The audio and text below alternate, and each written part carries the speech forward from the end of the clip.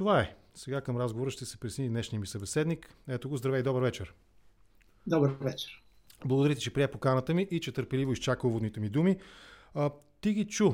Не знам с кое да започнем. Може би наистина да започнем с това, че 27 години от Сребреница. Твоя филм, аз го гледах, наскоро излезе. Мисля, че може да бъде намерен в архива и на БНТ, и в YouTube. Мисля, че не съм сигурен 100%.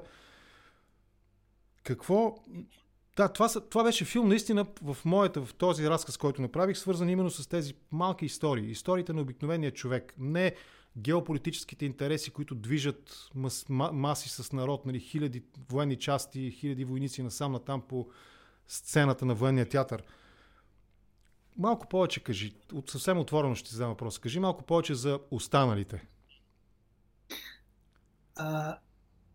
Този филм започна с едно чудо.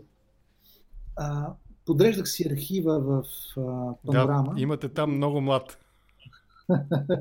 Преди 3 години и най-неочаквано, 3-4 години, и най-неочаквано открих една касета от моето пътуване в Босна и Херцеговина, в Сараево през 1994, заедно с оператора, за съжаление не е сред нас, Христо Брешков.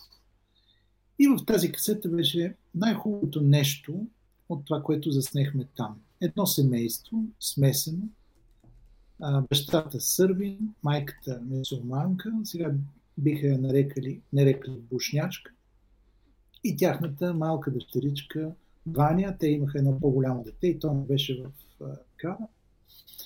И аз си спомних как тогава, като 24 годишен репортер на Панорама, съм отишъл там и съм стигнал до тези хора и още тогава, как си казах, не мога ли да намеря тези хора отново? Искам да срещна тези хора отново. Те бяха толкова готини, казано по този начин, че човек реши да ги срещне. Те нямаха никакви предразсъдъци, те бяха истински хора, те не гледаха на себе си като представители на различни нации. И тук трябва да кажа, че преди войната, която избухна 1992 година, от която отбелязваме 30 години тази година, 30%, т.е. около 1/3 от браковете в Босна и Херцеговина бяха като този смесени. И отворих интернет, потърсих, оказа се, че бащата е починал. Продължих да търся, докато търсих се оказа, че майката е починала. Благодарение на няколко приятели там в Босна открих тяхната дъщеря Ваня. За нея това беше изключителна емоция. Ние се срещнахме пред техния бивш апартамент и поговорихме за останалите. Да. Много хубаво, че подчертаваш името на филма. Той идва от една реплика на друг от нашите герои, когото също срещнахме през 1994-та. Въобще цялата драматургия на филма беше построена върху това да срещнем отново хората, които сме срещали тогава. Той каза нещо много интересно.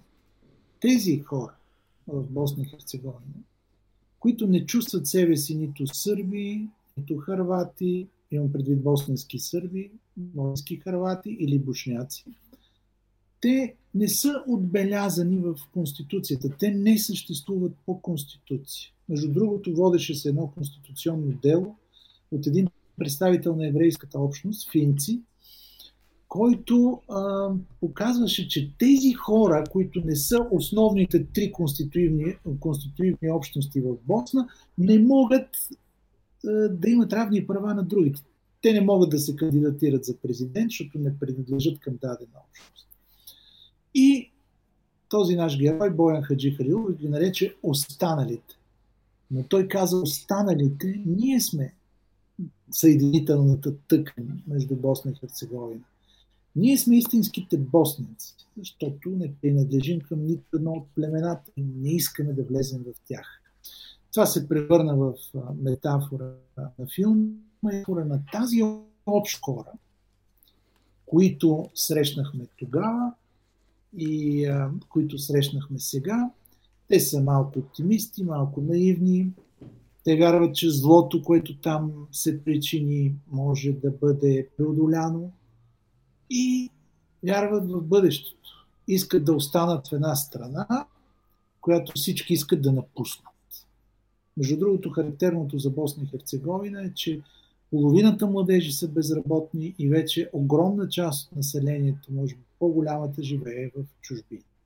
Така че ти си срещнал американски войник, аз съм срещал много босненци по света, те вече почти са мнозинство. Босна и Херцеговина е една тъжна история, но ако направим една връзка с съвременността, нека да си спомним, че войната в Украйна не беше първата война в Европа след Втората световна война. Нека да си спомним, че имаше доказан геноцид. Ти спомена клането в Сребреница, доказан геноцид. Единственото клане след Втората световна война в Европа, което легално можеше да бъде наречено геноцид. И каквото и да говорим, за всичко това имаше конкретни виновни, те бяха съдени в Хага и те не бяха така наречения колективен Запад. Те бяха ни други хора. И това не бива да се забравя. Може би да затворим... За да се връща моя глас, ако си му усилил малко да го намалиш. Да затворим тази тема. Ще се връщаме сигурно към нея, но на мен наистина ми направи много силно впечатление това, което този бивш военен каза, сега съдържател на магазинче там в Салт Лейк Сити, че е много по-страшно, отколкото на филм. Художествен филм за войната, базиран върху фактически верни неща, но все пак хипербола, измислица. Гледали сме го, сигурен съм, че ти си го гледал. Много тежък за гледане филм през нещата, които се изобразяват на лентата.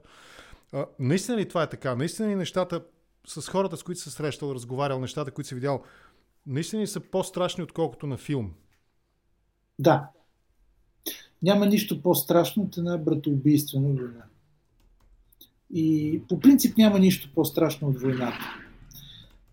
Но знаеш ли, в първия ден на войната в Украйна, на първия ден, четвъртък, аз участвах в нашата телевизия и тогава си спомних една реплика на един от най-смелите бойци на босненските сърби, който каза нещо, което няма да забравя никога. Ние, каза той, които воювахме, бяхме против войната преди нея. И след това отидохме да воюваме. А тези, които много говореха, дънкаха, закамваха се, мразеха, не харесваха, подхождаха с омраза, те се скриха при жени, коли, бизнес и главно пари. Войната е зловещо нещо и онези от канапетата, които стискат палци за това врага да бъде смазан, унищожен, убит, за това, че хора, на които ние симпатизираме в момента се превърнали в зверове, искат да смажат други, на които не симпатизираме, искам да кажа, че това е зловещо и отвратително. И за това моята концентрация, макар че аз съм видял ужасяващи истории, не искам да се хваля с това, моята концентрация днес, когато си спомням това, е да кажа две неща. Първо, войната е ужасно нещо. И второ, да видим онези истории на хората, които преодоляват войната и преодоляват омразата.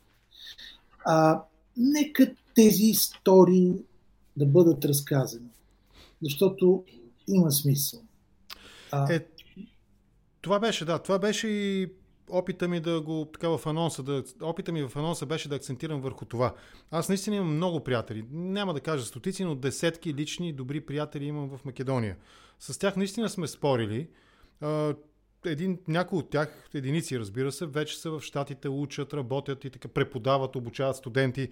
Тоест не са просто някакви хора от кръчмата, които седят на по чаша ракия и спорят за историята. И това, което цитирах в анонса във Фейсбук към нашото видео, може би да го прочета сега набързо, за да вкараме малко контекст. Димо Бечев, и двамата го познаваме, той за Политико казва, аз го превеждам от македонски. Нямах време да го потърся в оригинал, нали, четох статията в македонската Deutsche Welle. Цитира нещо в този смисъл, казва нещо в този смисъл.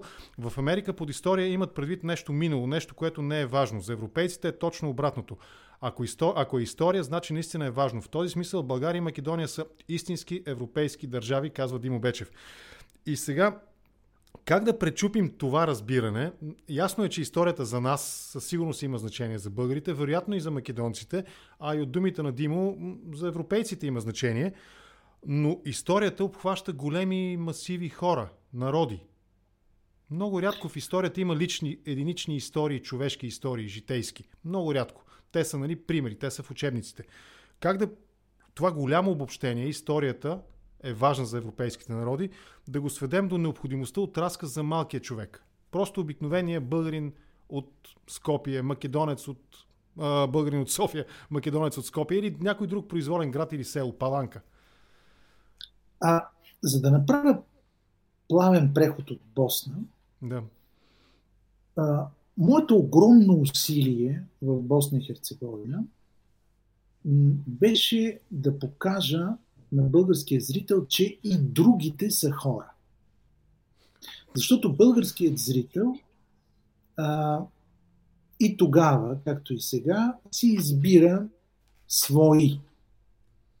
Например, някои от тях се идентифицираха с сърбите, защото сърбите са православни славяни. И всички други не са хора. Други се идентифицираха с хърватите, защото, да речем, произхождат от Македония, сърбите за тях са враг и следователно всеки, който не е хърватин, не е човек. Моите усилия са били да покажат, че всички са хора. Включително тези, които най-непознато и които вероятно страдат най-много. Ако тръгнем да говорим за история и за истории в днешната Северна Македония, можем да направим около 10 контракоментара и време ни да не е стигнало въобще. Но понеже аз като теб имам приятели там, искам да ти кажа два основни проблема, защо личните истории някак не стигат до нас. Първият проблем е, че много малко хора в Македония, в България в момента, разбират днешната република Северна Македония с нейната структура и нейното общество. Те знаят или историята, голяма история, вероятно на своите дети, или познават своите приятели от неправителствените организации, с които контактуват. Това са двете възможности.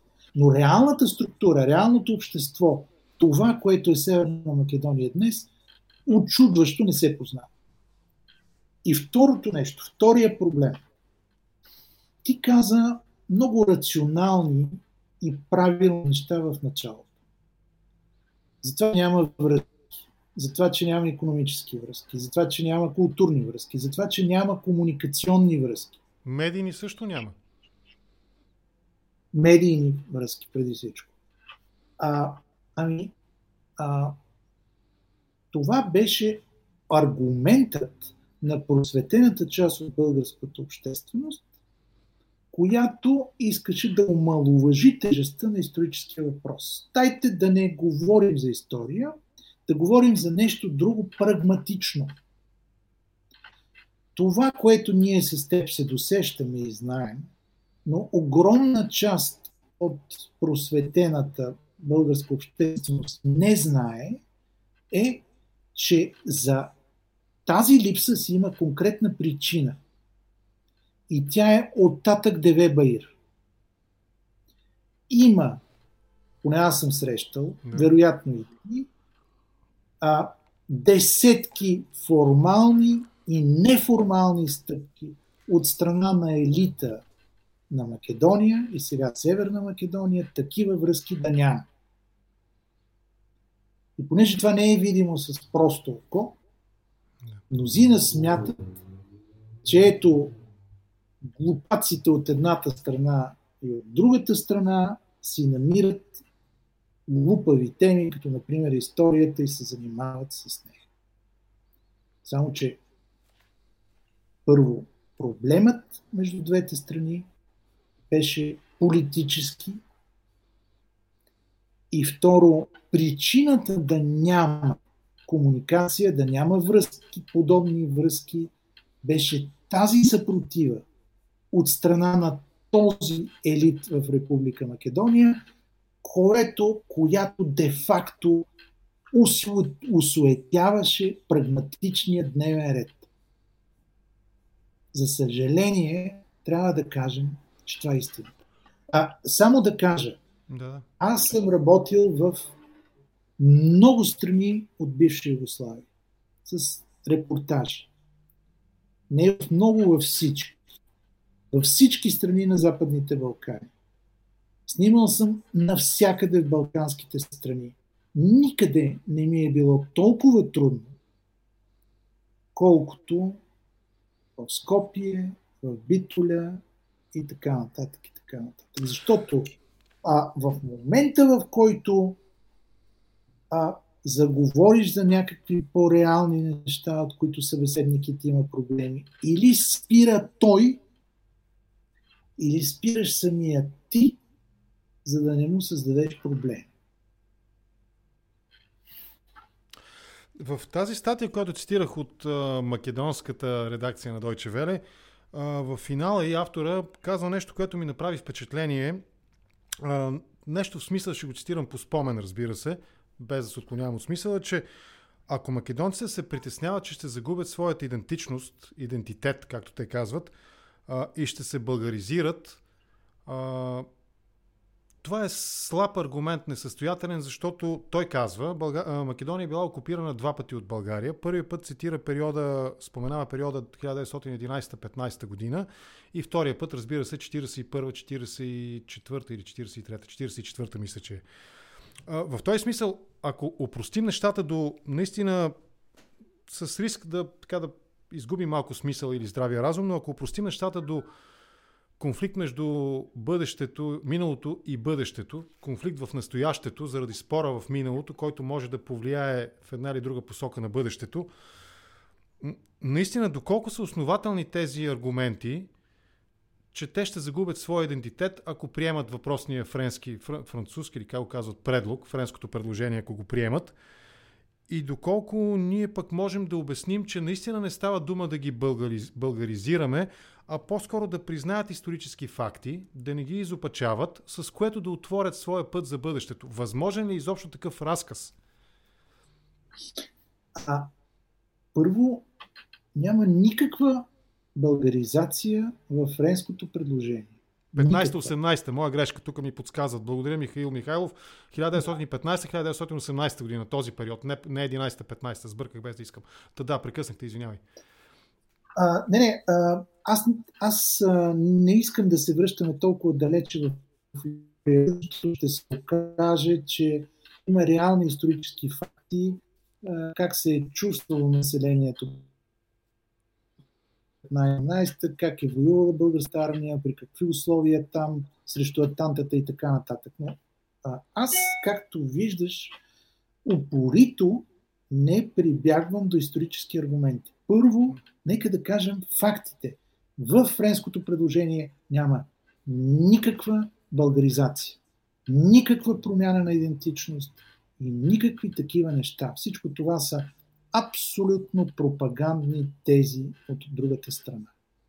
И пак казвам, проблемът е сега да се абстрахираме от всички грешки на българската политика и от всички екстремни изявления на български фейсбук активисти и отделни политици. Нека да се абстрахираме от това нещо и да кажем какъв е проблемът. Проблемът огромна част от българския политически и обществен елит, който е запознат с Северна Македония, има усещането, че от 1992 насам отношенията между България и Македония са едностранни жестове от страна на България и много рядко добро отношение оттатък. Това е проблемът. И пак казвам, той е проблем политически.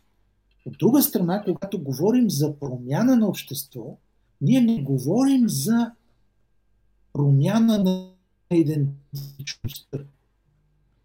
Това, което ние можем да искаме от македонското общество е не да стане българско, а да стане европейско. И можем да кажем, че самата България извървя този път. Много критични неща можем да кажем за нашата България. И за българския елит, пък да не говорим за българските политици. Да не говорим за българските журналисти. Те могат да бъдат критикувани в 99% справедливо. Ние да бъдем критикувани. Но искам да се върна към 1999, когато България получи поканата за членство в Европейския съюз. Това беше годината, в която България не просто се държа прилично, а направи компромиси. Тя трябваше да има чудесни отношения с всичките си съседи. И тя ги подобри, включително и с съседите, които не бяха членки на Европейския съюз. България се държеше прилично и този тон се даваше от обществените, публичните и дори политическите говорители. Ти можеш ли да си представиш, ако ние, българите, през 1999-та, бяхме решили да дразним страните членки, като им внушаваме чувство за вина. Примерно, тогава на Балканите членка беше единствено Гърция. Да. Представяш ли си целият дискурс, журналистически, медиен, политически, да беше центриран в това?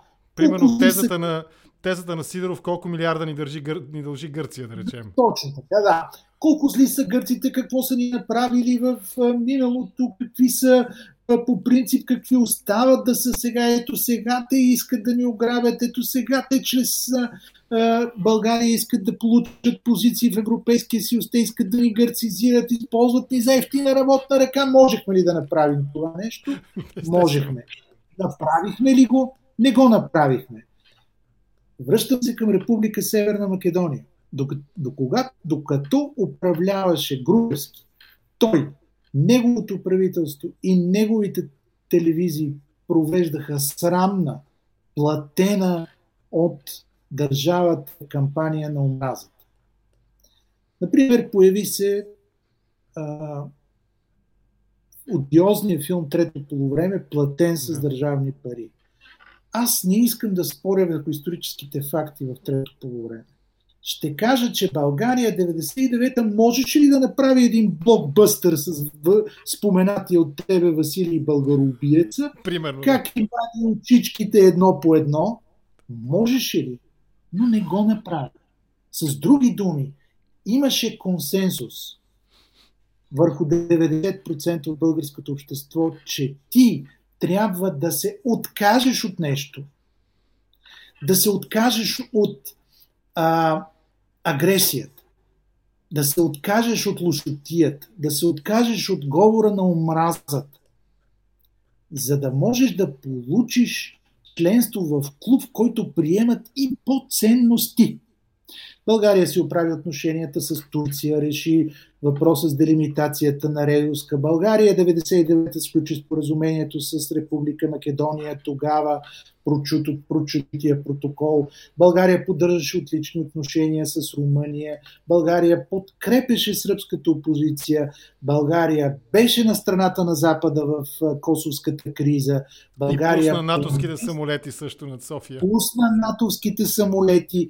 Аз като репортер научих всички мръсни думи на сръбски за българите тогава, понеже в Белград. И това не беше одобрявано от 3/4 от българския народ. Но това спря ли нас да го направим? Не ни спря. Искам да те върна още малко назад. 1990-91 връщането на имената на българските турци. Това беше акт осъзнат. Мнозина, то не се хареса, нека това да се кажем честно, но това беше пътят да се откажеш от нещо лошо, да заклеймиш нещо в миналото, да преодолееш лошото и да вървиш напред. Още едно нещо ще те върна 99-та. България промени ли конституцията си, която забраняваше продаването на земя на чужденци? Да. И това беше... Добре, че го напомни. Това какъв катаклизъм предизвика политически. Ще изкупат, ще изнесат България лошите еди кои си без значение. Помниш ли? Бях го забравил, признавам се. Благодаря, че го напомни. Елит дебат. Защо тогава мнозина, включително и сред нас, не поискаха същото нещо от Република Северна Македония? Не да станат българи, да станат европейци. И защо срещу това съвсем логично нещо се породи такава жестока съпротива, която се вижда на споменатите от теб митинги? Ето, аз между другото не мога да повярвам, че мога в 21 век да чуя такива обиди, такива злостни коментари.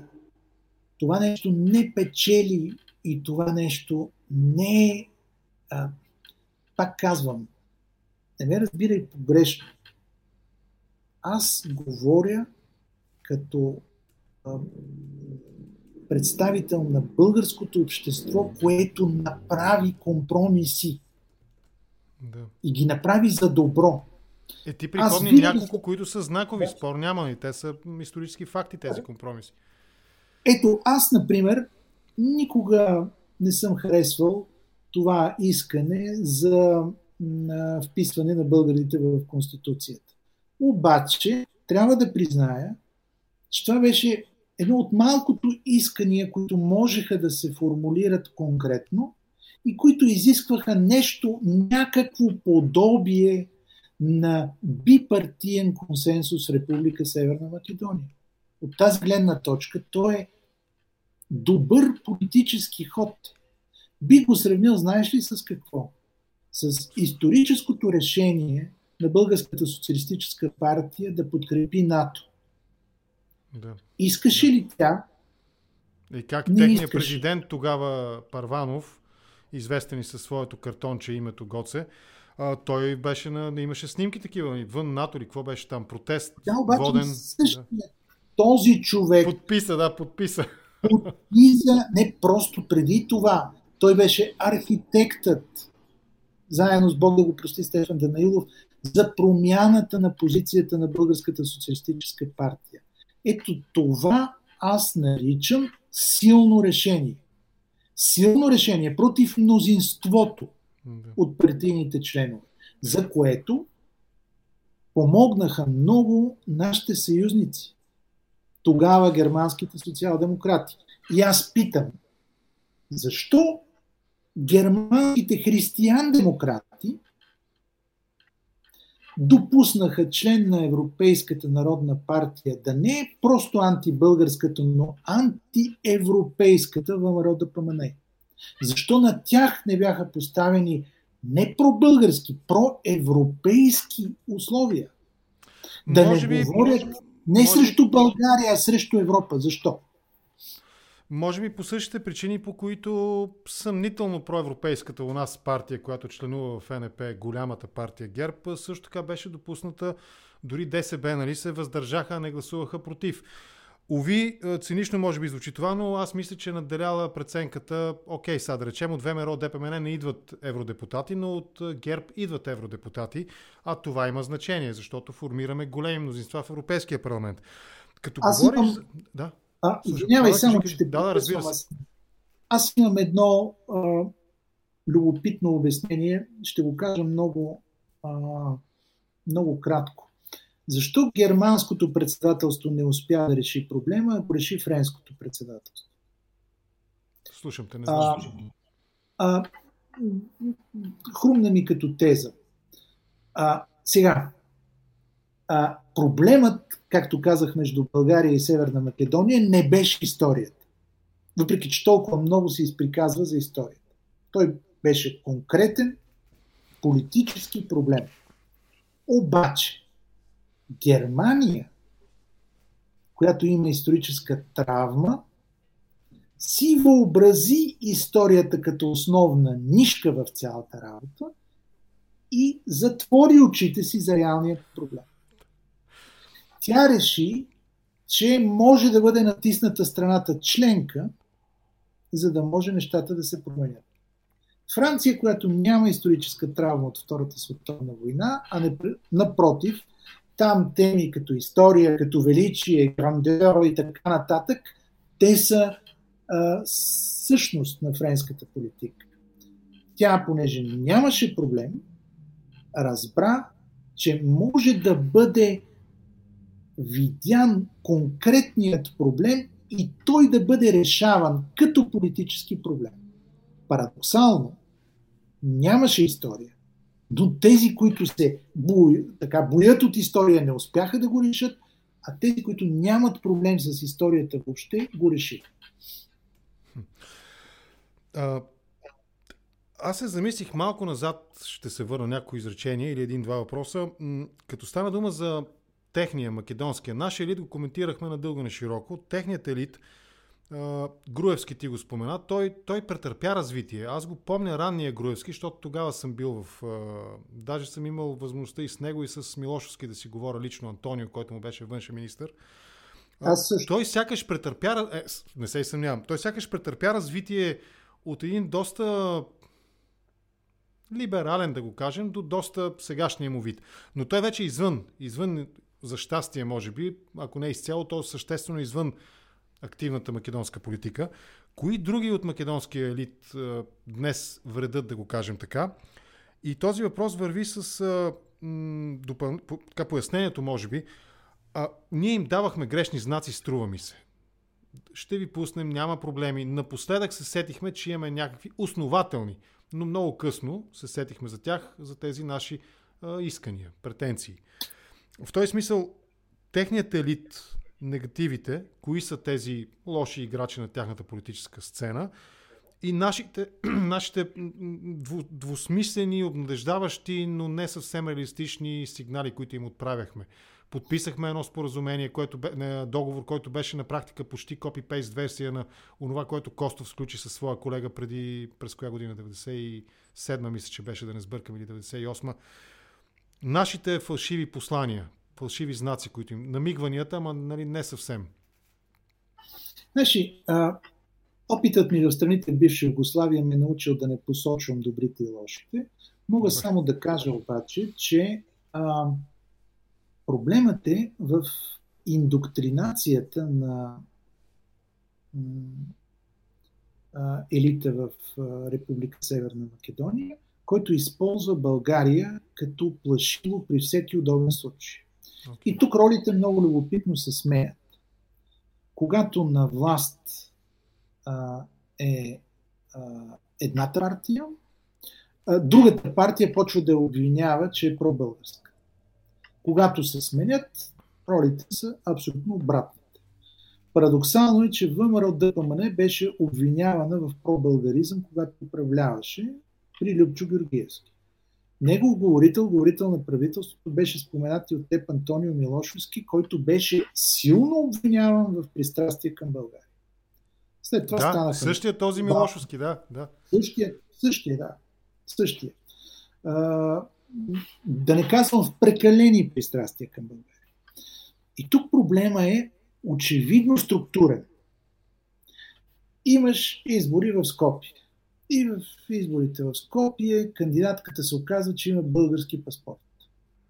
И изведнъж започва партията СДСМ да атакува, и то с целенасочена, структурирана кампания. Да.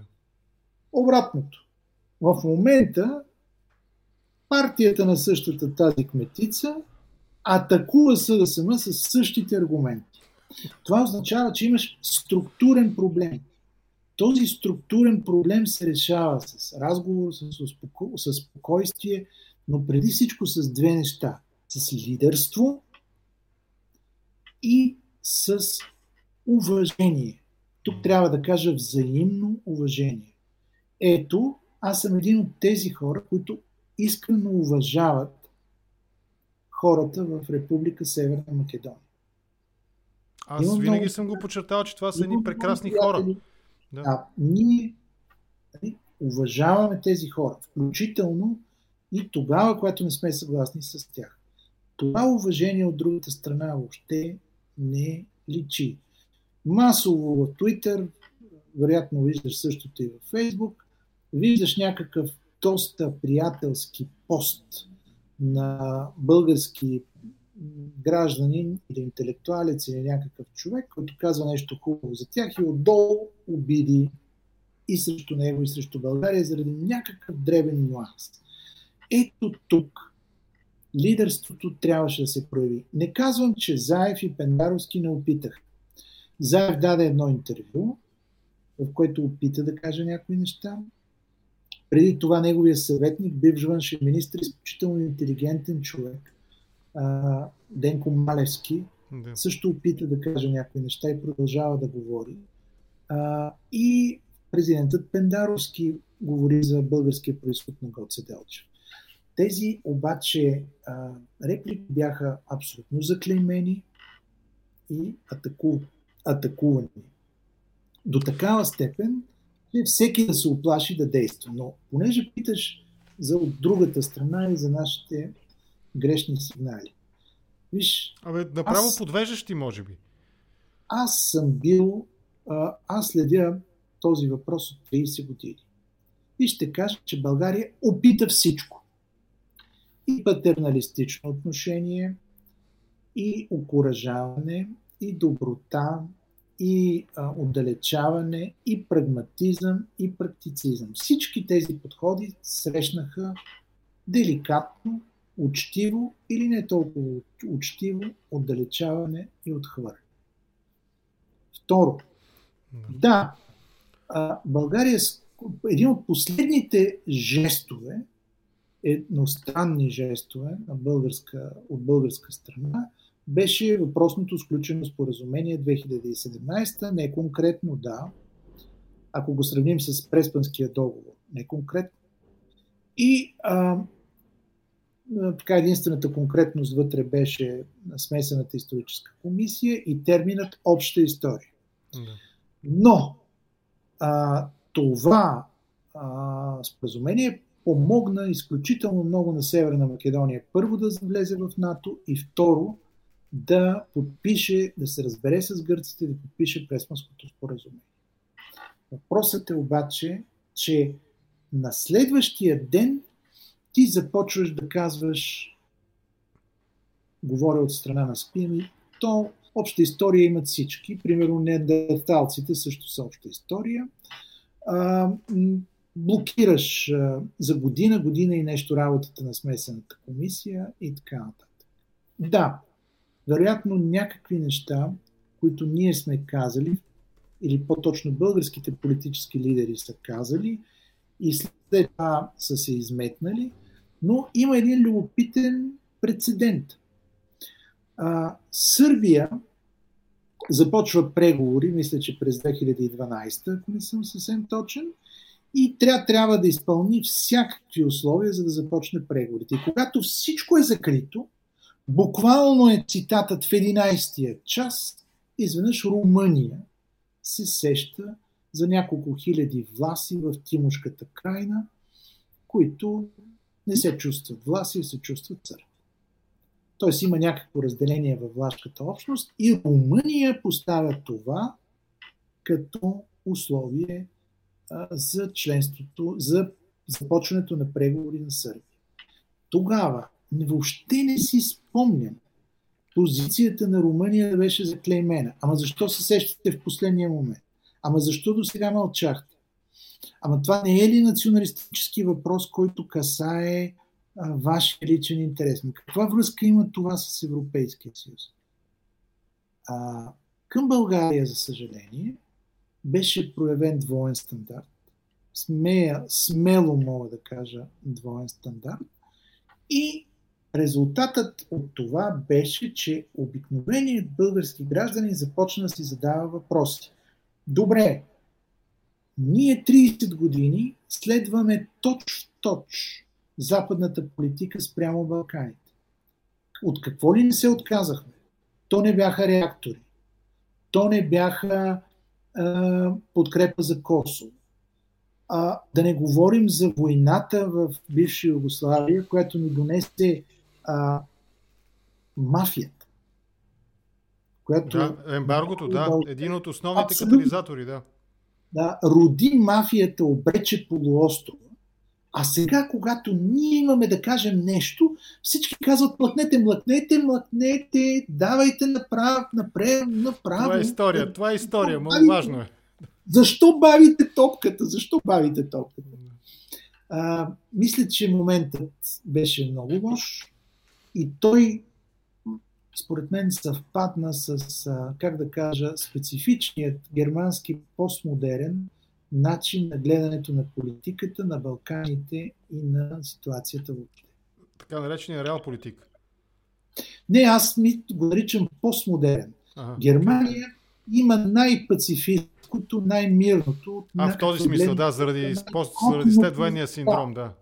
Най-готиното общество в Европа и може би в целия свят.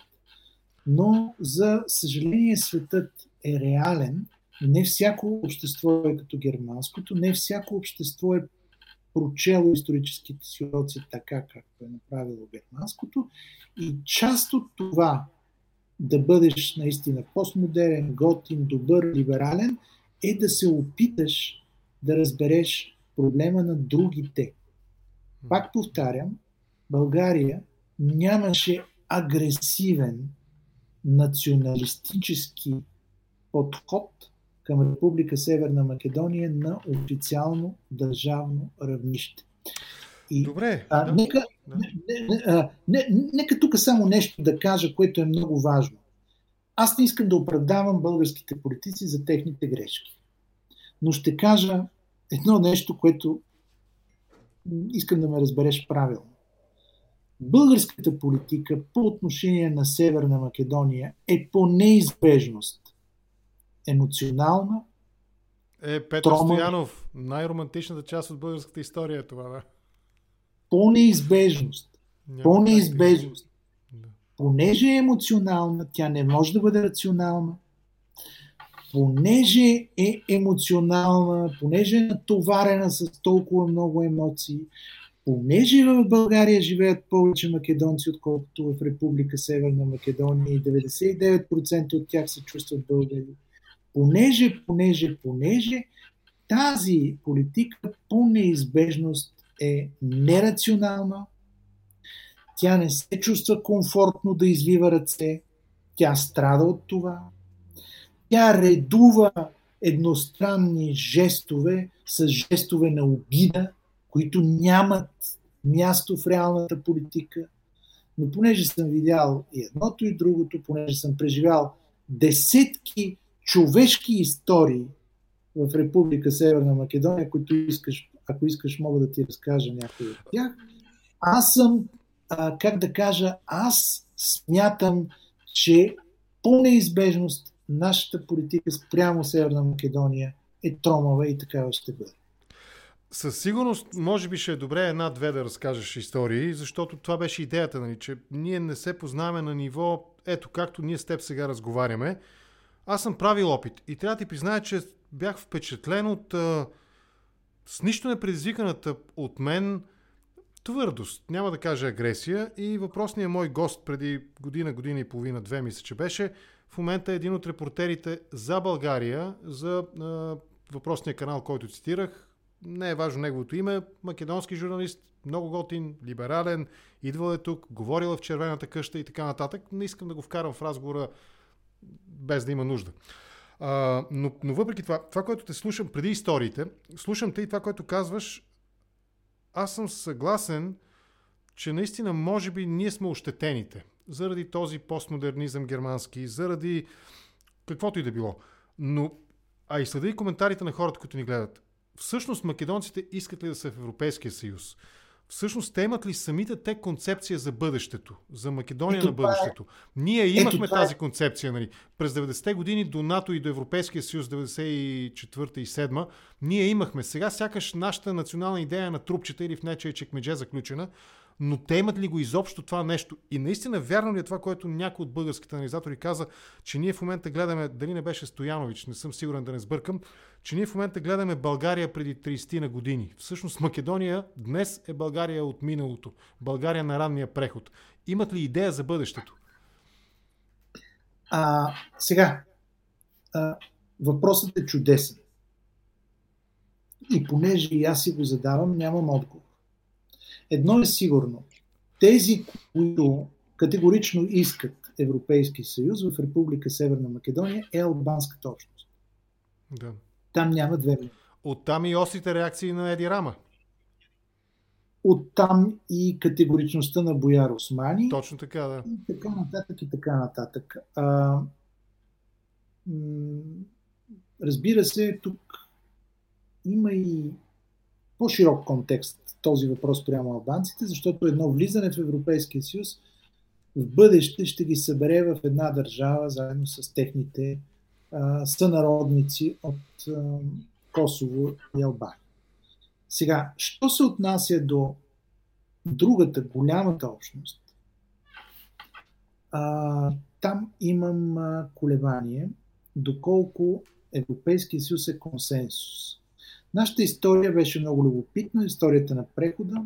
При нас Европейския съюз беше консенсус, а НАТО беше разделение. Да. Не мога да усетя, че Европейския съюз е консенсус в Република Северна Македония. Напротив, това, което ми говорят мои приятели, мои познати оттам е, че така наречената дълбока държава, свързана с бившите югославски тайни служби, не желае влизане в Европейския съюз и го саботира по метод и по начин, който ние с теб си спомняме много добре, че беше саботирано българското членство в НАТО и в Европейския съюз. Например, това, което Европейският съюз като комисия, като съвет, като общност, трябваше според мен да попита Република Северна Македония, е нещо много важно. Има ли бипартиен консенсус по този въпрос? С други думи, категорична ли е ВМРО ДПМН, че иска да влезе в Европейския съюз? Категорична ли?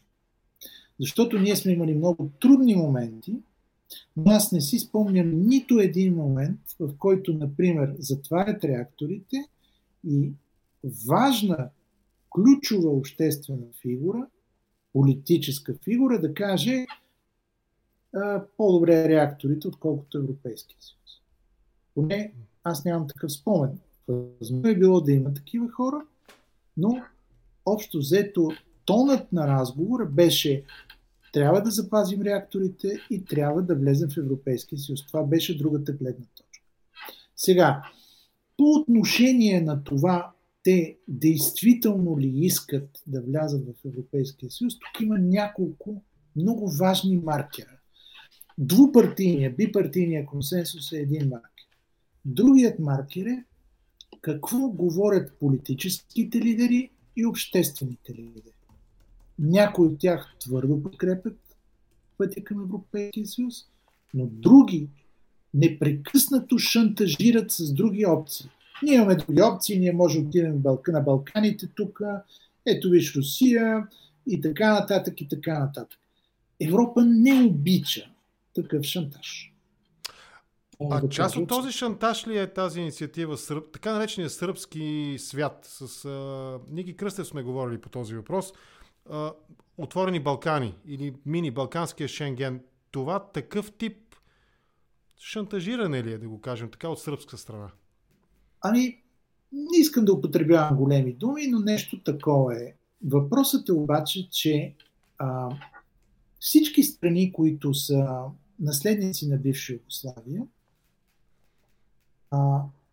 имат този спомен за голямата и силна Югославия.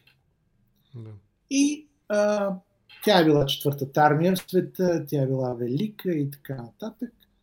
Между другото, в личните истории югославския спомен играе изключително интересна роля. Ако ме попиташ, ще разкажа за това.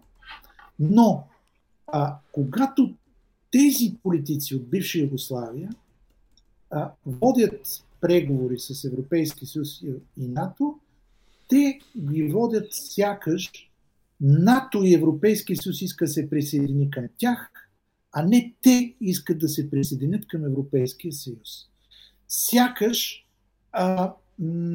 те трябва да поставят условията. Това е много интересен менталитет. За него не са виновни гражданите, просто такава е югославската школовка на тази мини-империя, или както един български политик нарича джобна империя, която по някакъв начин беше развила чувство за превъзходство към всички други на Балканите. Вие сте бедните. Вие сте там страната за ефтин кашкавал и ефтина колбасица. Ние решаваме големи работи. Ние сме лидер на необвързаните страни. При нас е голямата политика. При нас идват големи актьори да играят Тито, най-известните. При нас идват американски президенти. Да не говорим за Тито, който надхитри американца с космическата си програма, нали също така? То не са вицове, то не са и така нататък. По подобен начин се водят преговори с Европейския съюз от повечето страни наследници на бивша Югославия. Само да кажа, България не правеше така. България до някъде беше научила своя исторически урок, в който моя прадядо загуби Първата световна война, моя дядо загуби Втората, а моя баща загуби Студената. И аз, понеже исках да вляза в Европейския съюз, да стана западен човек, вече знаех, че не всичко, което лети, се яде. И България се отнасяше към най-малките страни в Европейския съюз със същото уважение, с което се отнасяше към Франция и Германия. И парадоксално, никой не ни помогна повече от страна като Люксембург. Може би най-малката в Европейския съюз. Аз тук се затруднявам с какво ни помогнаха. Сигурно ще демонстрирам пословично невежество, но нямам спомен за тяхната помощ. Люксембург и нейният тогавашен премиер Жан-Клод Юнкер беше един от най-последователните защитници на българското членство в Европейския съюз. Да. Може би едва на второ място след Тони Блеер. Да. Британия беше първата, втория беше Жан-Клод Юнкер. Не знам по каква причина, но България се отнасяше с уважение към всички в Европейския съюз, включително към своята съседка Гърция, включително към новите членки в Европейския съюз, към най-големите също, но тук имаме тази югославска традиция, ние сме центъра на света, те трябва да дойдат тук и ние сме тези, които решаваме за компромис. Да останем още малко на темата Сърбия и Югославия. Един от нашите зрители пита към теб въпрос: планира ли Бойко Василев да направи репортаж или филм за Македония, както за Сърбия, където едни сърби му казаха, буквалният цитат според него е: преди за вас ние бяхме Запад, сега за нас вие сте Запад. Имаш ли такива идеи? Или ако нямаш, коментирай това по принцип. Това е много интересно и че всъщност ние сега сме, според сърбите във филма, техния Запад. Това го каза не кой да е, а Вук Драшкович. Той ли бе? Аз съм забравил. Да. Не кой да е, а в моя филм го каза Драчкович. Това е голямо нещо. Така един от големите демократи и едновременно с това сръбски националисти и патриоти да каже такова нещо за България. Това не чува. Планирам, разбира се, обаче за съжаление ще кажа на твоя зрител, че такъв филм заснет такъв тип откровеност от страна на човек от ранга на Драшкович в Република Северна Македония е почти невъзможен. Има няколко души, които могат да кажат това. Между другото, един от тях на времето каза също, така, Сашо Ордановски, вероятно знаеш, той е един от големите коментатори, добър познат и така нататък, който каза нещо подобно 2002-2003. Но, пак казвам, за съжаление, когато заговориш, когато си с изключена камера и говориш някакви неща, ти можеш да ги чуеш. Но когато изведнъж включиш камерата, изведнъж идва съобразяването, внимаването. И ти прословутата роля на Георги Парцалев в Деца на море. Да, горе-долу така е. Сега обаче аз искам да ти кажа, понеже от уважение към твоя зрител, искам да му кажа колко правилно се е насочил в диагнозата на проблема. Сега, когато преди година и половина Слави Трифонов ме покани в неговото предаване и ме попита за диагнозата на проблема, аз му задах най-неочакван въпрос. Сега, ако не си гледал, ще го задам и на теб. Може би съм забравил дори да съм. Слушам те, ще се опитам да отговоря, да видим дали ще се справя по-добре от Трифонов. Защо всички песни на агитките, футболните български агитки, са на Бони Ем? Аз имаше една банда, технобанда, забравих им името. Тяхната мелодия е в основата на част от футболните песни, които знам аз. И моят кратък отговор е, защото те са ритмични. Върху тях можеш да насложиш такива улични рими, дори обидни понякога, и могат лесно да бъдат запяти заради това, че може би са в много проста тоналност и не се изисква някаква много висока. На Фреди Меркюри парчетата няма да стават за футболни агитки със сигурност. Но на Бони Ем, нали, One Way Ticket, и не, това и Ръпшен май бяха. Виж сега да не демонстрирам. Не, това и Ръпшен. И Ръпшен, това да. By the Rivers of Babylon, Brown Girl in the Ring и така нататък, да не ги пея. Ритмични, лесни за изпяване. Сега, това е отговора, но сигурно греша. Не, аз имам просто друг отговор. Разбира се, че си прав. Но тук контравъпроса, контравъпрос е всяко време, всяко поколение създава ритмични, готини мелодии. Моят отговор е във времето, а то е края на 70-те години. С какво е интересно това време? Това е времето, в което гражданите станаха повече от селяните. И това стана не само в България, това стана на целия Балкански полуостров. Агитките са градско явление. И понеже се създава една агитка, нали, тя е истинско градско явление. Нали, на селата няма агитки. Може би селските агитки пеят в такива неравноделни тактове. 7-8. Не, там има и... Понеже съм бил на селски мачове, мога да ти кажа, че има и други средства за изразяване, доста по-убедително. Но агитката е градско явление. И то възниква края на 70-те години. Тоест, урбанизацията, да го кажем купешки, урбанизацията и завършва горе-долу тогава. Тогава гражданите стават много. И сега, въпросът е къде те е заварил този процес. Нас ни е заварил в Тодор Живковска България. Най-верният сателит на Съветския съюз. Страна, която беше по-добре от Румъния, но доста по-зле от Югославия. Нашите брати и братовчери в сегашната Северна Македония бяха през това време в Югославия и притежаваха безценни неща. Дъвки, жвачки, дънки, маратонки, западни филми по телевизията, предимно американски, плочи и така нататък. И ето ви сега обръщането.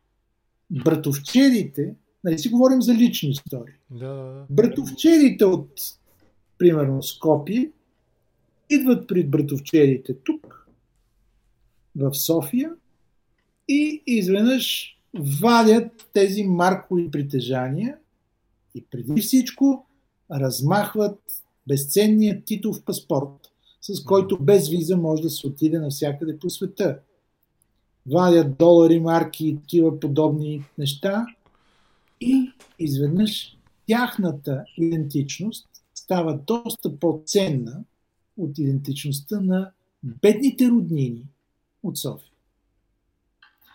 Ето ти един момент фиксиран в времето. Тогава те са Запад, ние не сме. В един момент обаче ние сме тези с паспортите. Ние имаме паспорти, които може да пътуват без визи, и ние сме по-близо до Европейския съюз. Дори колкото и да не се вярва на съвременните българи, и със стандарта малко повече сме напреднали от тях. Ето ти тук този психологически стрес, в който хората оттатък и хората тук, които имат спомен за онова нещо, изведнъж се оказват в друга ситуация. Ето ти цяло кълбо от емоции, което създава на тази ситуация особена психологическа тежест. Това е... Да, съгласен съм. И тук пък аз имам един въпрос, на който нямам отговор, и този въпрос ви ми го зададе една млада македонска, може би беше политолог, тази дама, студентка. Спорихме и такива, нали, окей, нека да е на академично, но все пак е една крачка академично след като излезеш от кръчмата ниво, нали, аргументация. И аз казах, защо тогава вземате български паспорти? Минахме през нали, темата за продажбата, търговията с гражданство и така нататък, но въпросът всъщност, на който аз не можах да намеря отговор адекватен, беше, това е по икономически причини. И това е изцяло в това, което описваш, нали, за България, че вече е Запад, не сме на изток, нали, от Македония, а сме на Запад от Македония. И за македонците вече сме Запад. Нали. Те просто искат по икономически причини, а не по причина самосъзнание и така нататък. И можеш ли да го коментираш това? Дали наистина всъщност до толкова е меркантилно всичко, че дори това, правиш си труда, събираш, доказваш произход и така нататък, пишеш се българин, просто защото получаваш европейски паспорт. Нали, подобен на Титови. Аз не искам да обиждам хората и да кажа, те са такива меркантилни, те се продават за едните паспорти и така нататък. Ема тя го каза, ние цитираме македонски граждани в момента. Аз цитирам македонски граждани. При това студент по политология, нали? Виж, да вземеш един паспорт е сравнително лесно решение. Лесно решение. Трябва да удостовериш български произход. За всеки в Република Северна Македония това е пределно ясно, защото дядо, баба, български кръщелни свидетелства от екзархията и така нататък и така нататък. Това е сравнително лесен акт. Но да се вгледаш в идентичността, да промениш идентичността си, да кажеш, аз съм се лъгал нещо не ми е наред тук. Аз до днеска съм бил македонец, ама сега разбрах, тук прочетох няколко книги и разбрах, че всъщност съм българин. Това е, нека да кажа, почти невъзможно нещо. И ако някой си го е поставил като цел, дълбоко се е излъгал, но аз не вярвам, че имаше такива политици в България, които са си поставили такава цел. Това е пропагандно клише на противниците на Европейския съюз и на България в Република Северна Македония. Защото въпросът за идентичността е много сложен и ако тръгнеш да чегърташ сегашната македонска идентичност, не знаеш докъде ще стигнеш. Какво ще излезе отдолу? Да. Онази обидна шега, нали, за некъпания Македон. Не се знае. Да. Не. Това е обидно. Но обидно, аз искам да кажа, че примерно можеш да стигнеш до този момент в края на 70-те до Югославия. Имай предвид, че Тито все още е страшно популярен точно в тези страни, в бивша Югославия, които са получили нова идентичност по време на комунистическа Титова Югославия. Говоря за босненските мюсюлмани, които сега не се наричат бошняци, говоря за Македония и до някъде за Черна гора. Там Тито е страшно популярен все още. Закривам тази скоба. Но въпросът за идентичността. Знаеш ли, един от най-големите поети и есеисти, за съжаление също покойник, в Република Македония на времето, се казваше Богомил Гюзел. Неговият баща, Димитър Гюзелев, е убит, екзекутиран като шеф на Радио София от 42 до 44 или 45. Убит, екзекутиран. И аз, запознавайки се с този човек, т.е. убит като българин, нали? Човек с българска идентичност. Аз, запознавайки се с този преуспял македонски интелектуалец, преуспял с труда си, с таланта си, нека само това да кажа, не е преуспял по втория начин. Аз изразих уважение към неговия баща, казах, че ценя неговия живот и дело, на което той ми подари неговата дисертация, Шопенхауеровата прагматична критика на разум, още си спомням как се казваше, дисертацията на баща си, и ми разказа една-две истории, нали, говорим за лични истории, за неговото детство. Като, например, като го питали какъв искаш да станеш, и той детето казвал емигрант. А той чувал къщи, че се говори, ето ние ще станем емигранти. Тоест няма къде да ходим. И сега да се представим детето Богомил или детето Хикс или Y, защото не знам подробно неговата лична история, но си представим детето Хикс или Y. Бащата е убит като българин или български интелектуалец или активист на ВМРО. А сина, детето или дъщерята, как растат те? Как растяха децата на народен враг в Народна република България?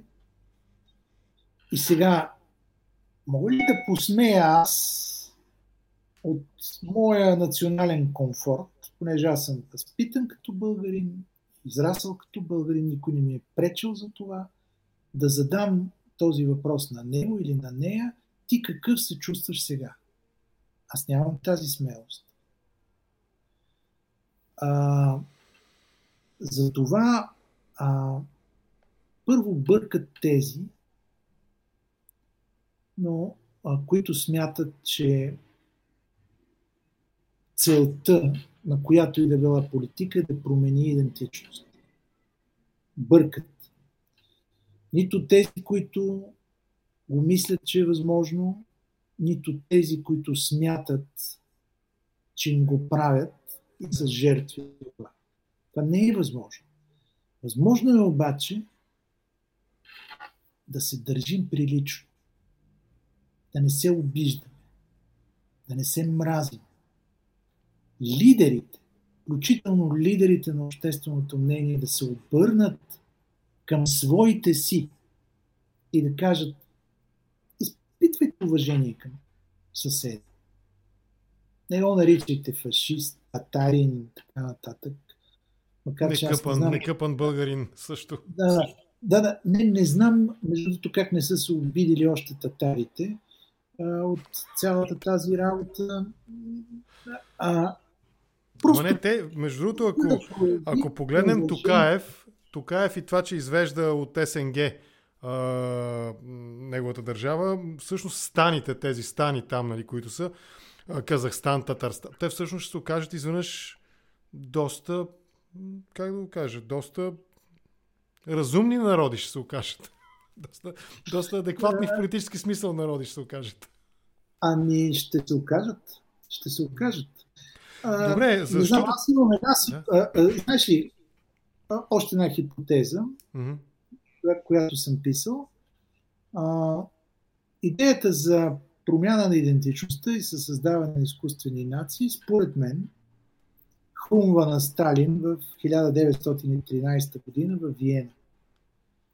Той е изпратен там от Ленин да води спор по националния въпрос с австрийските социал-демократи, които нещо са били разгащили.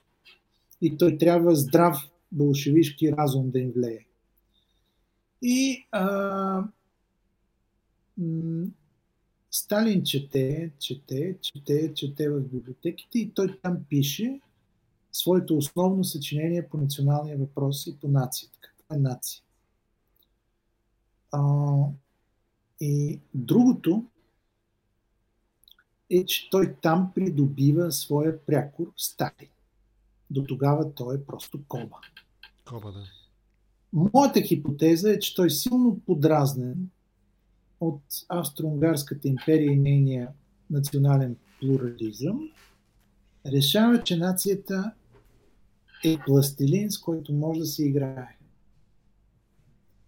И националната политика, за която след това той отговаря в първите години на Съветска Русия, оказва изключително дръзка игра по националния въпрос. Персийците стават таджики,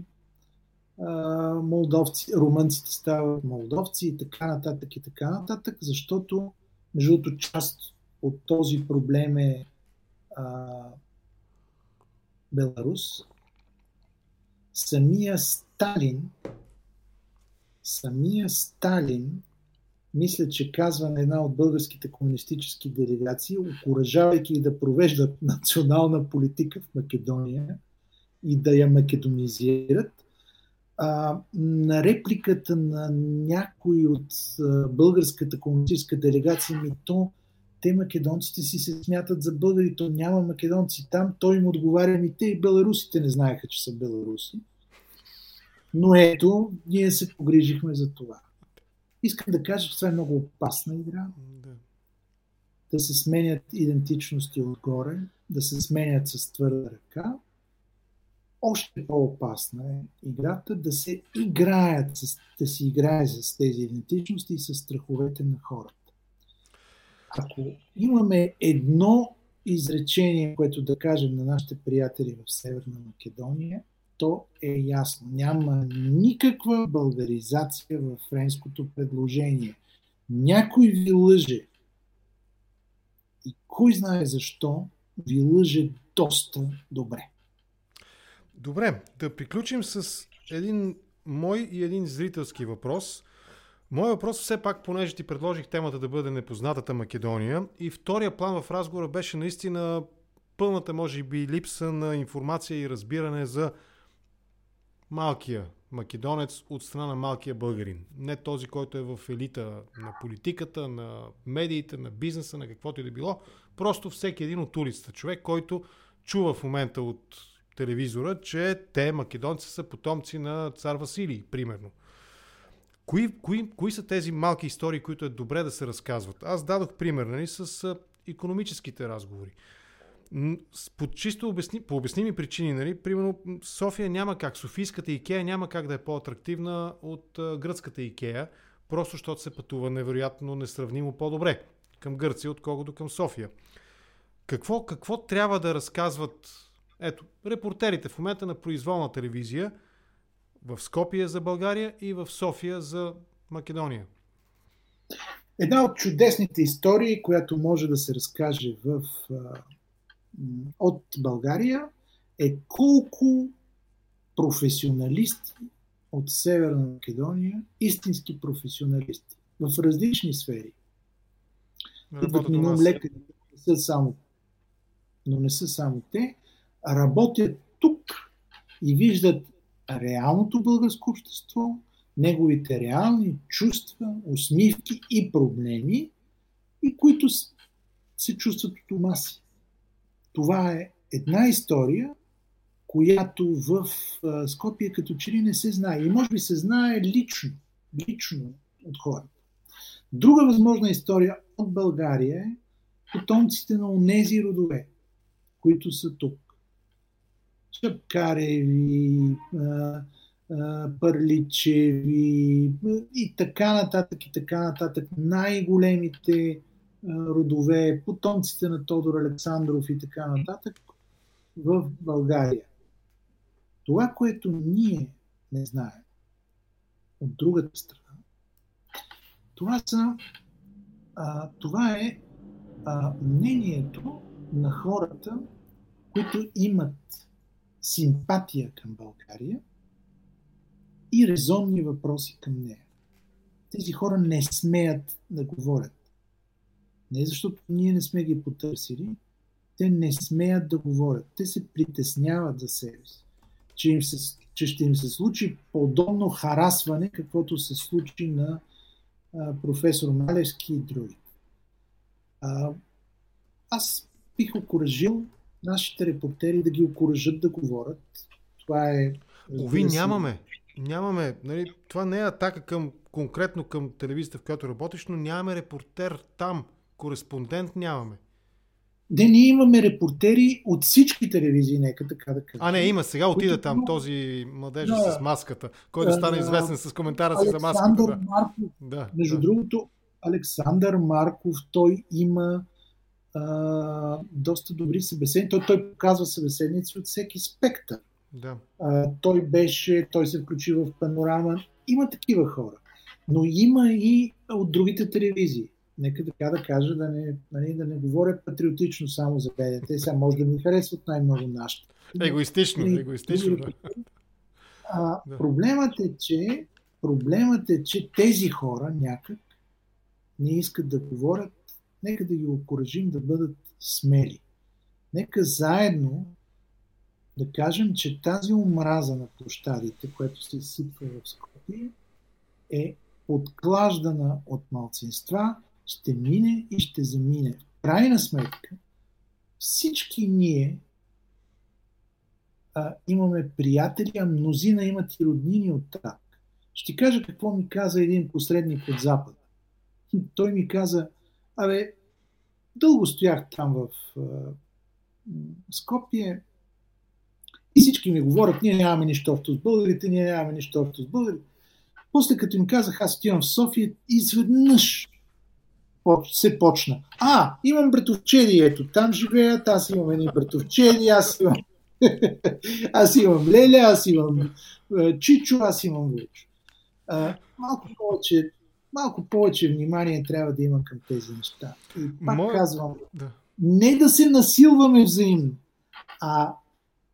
взимам израза на професор Малевски в една конференция, той го каза много хубаво. Взаимното почитуване, аз би го казал, взаимното уважение е изключително важно. Мога да звуча като български патриот, но аз мисля, че от страна на българското обществено мнение уважението сякаш е по-голямо.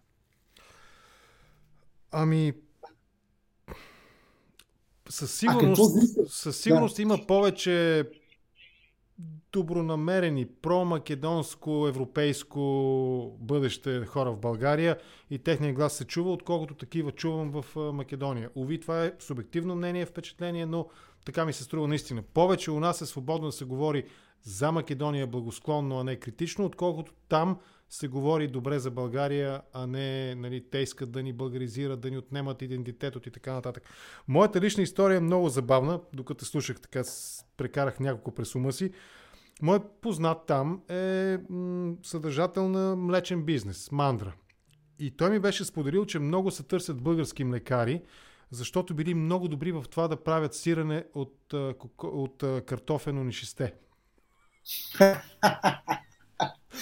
това са известни нашите млекари, нали, там. Въпросът на зрителя, който ни гледа, Горски, не знам дали се знаете или не, той припомня история някога в Пловдив на аерогарата си разговарял с Клаус Кинкел на Пловдивското летище. Да. Спомени. Той те моли да разкаже спомени от тази твоя среща с Клаус Кинкел на аерогарата в Пловдив. И с това да приключим разговора. О, не, ще те върна в Сърбия пак. Извинявай, но това е финала ми. Да. Това беше зрителския въпрос и моя последен да затворим кръга пак. Та, спомени за Кинкел. Аз ще кажа, че имах 2 интервюта с Клаус Кинкел. Така се случи, че живота ме е срещнал предимно с представители на тази свободната германска партия. Ханс Дитрих Геншер също съм интервюирал, но споменът ми за Кинкел, така нека да прозвучи малко весело, да внесем малко шега, е следния. Изведнъж започва интервюто, камерата прави старт и изведнъж касетата не тръгва. Отново оператора натиска, касетата не тръгва, нямаме резервна. Изведнъж Клаус Кинкел се обръща и казва: тази камера май не работи. Операторът изважда една касета с извадена лента тук. И Клаус Кинкел най-голямото си, как да кажа, с най-голямото си ирония казва: тази касета, тази камера май наистина не работи.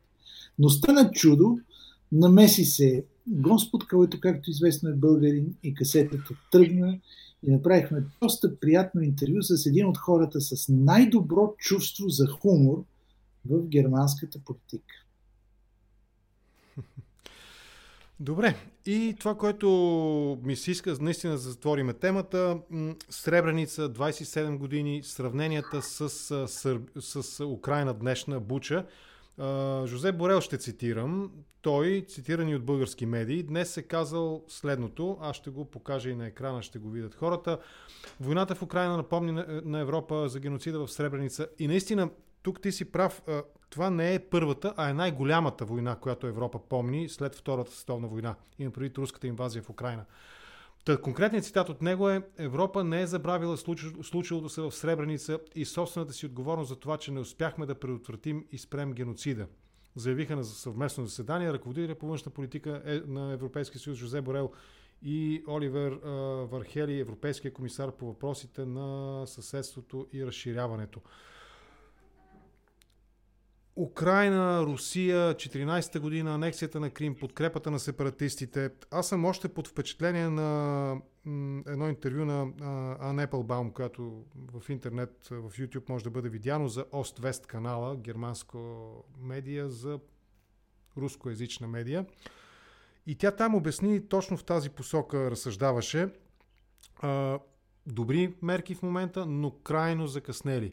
Ние допуснахме, западняците, Европа, допуснахме това да се случи през икономическото сближаване, през политическото търпение към Путин, към това да бъде умиротворен, умилостивен и да бъде разбран, нали, през няколко от английски и немски реплики в тази посока. И всъщност наистина можеше ли да бъде избегната, може би генералният въпрос е, можеше ли да бъде избегната тази пълномащабна, изключително кървава, с хиляди, десетки хиляди жертви от двете страни война, която сега Путин започна през февруари, ако просто колективният, както го нарича кремълската пропаганда, Запад, беше толкова твърд с Русия през годините, колкото сега.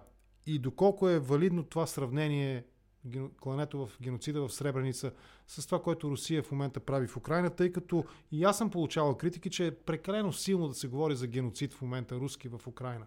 А те говорят за демоцид дори. Говорят за заличаване. Изкуствена държава, изкуствен народ не трябва да съществуват. В този ред на мисли ми е въпрос. Аз не помниш ли колко продължи войната в Босна? Не. 3 години. 3 години, 10 месеца и 3 седмици, т.е. почти 4 години. Само в Босна се дадоха 100 000 жертви. Преди това имаше Вуковар и война в Хърватия. Да. Преди това имаше една кратка война в Словения. След Босна имаше Косово. Значи, войната в Босна и Херцеговина приключи с Дейтънското споразумение, но преди това позициите на босненските сърби бяха бомбардирани и на терена се промениха силите. Искам да кажа нещо доста сурово. Трябваше да минат 4 години почти, да се случи геноцид, първия геноцид след Втората световна война, да бъдат избити 8000 души. Трябваше да загинат 100 000 души. Когато видиш как в Сараево са загинали 1601 деца по време на обсадата и 200 от тях са убити от снайперски куршум, ти си отговаряш на въпроса, че понякога историята действа много бавно. Да. Западът не е империя и в най-добрия случай е една мека империя. Той не е тоталитарна държава, която се мобилизира за отпор веднага. В него действат най-различни, разностранни интереси, в които всяко правителство има своя национален интерес. И когато демокрациите имат срещу себе си тоталитарен противник, логично е той да ги изпревари и изненада. Логично е той да мине като със своята така твърда мобилизация през демокрациите като нож през масло. Но това е само временно и това е само в началото. Надявам се, че няма да минат 4 години преди това ужасяващо нещо в Украйна да свърши. Надявам се, че има начин Путин да бъде спрян. Надявам се, че е възможна, както каза един мой събеседник от последната панорама, Владимир Каминер, руски писател, живеещ в Берлин, Да. че революцията е възможна включително в главите на 140 милиона руснаци. Поне на най-просветените от тях, за да може нещата да спрат и да се обърнат. Но за огромно съжаление това не става бързо. И Босна е доказателство за това. Това интервю също е много добро. Наистина, ако някой не го е гледал, отделете внимание, струва си с този руски, живееш в Германия. А защо на немски си говорихте, а не на руски? Той всъщност е немски писател. Това е негово желание. За мен беше еднакво възможно и на руски, и на немски. Знам, за това попитах. Но той все пак е немски писател. Неговите книги се пишат на немски, така той пожела. Между доста интересен човек. Най-интересното нещо, което каза, е, че Алла Пугачова, която напусна Русия, ще бъде запомнена тогава, когато Путин бъде забравен. Тя ще остане, думите му бяха, тя ще остане след Путин, а той ще остане някъде в историята забравен, нали, след смъртта си. Да. Така е, факт, наистина го каза това нещо. Така че е много важно.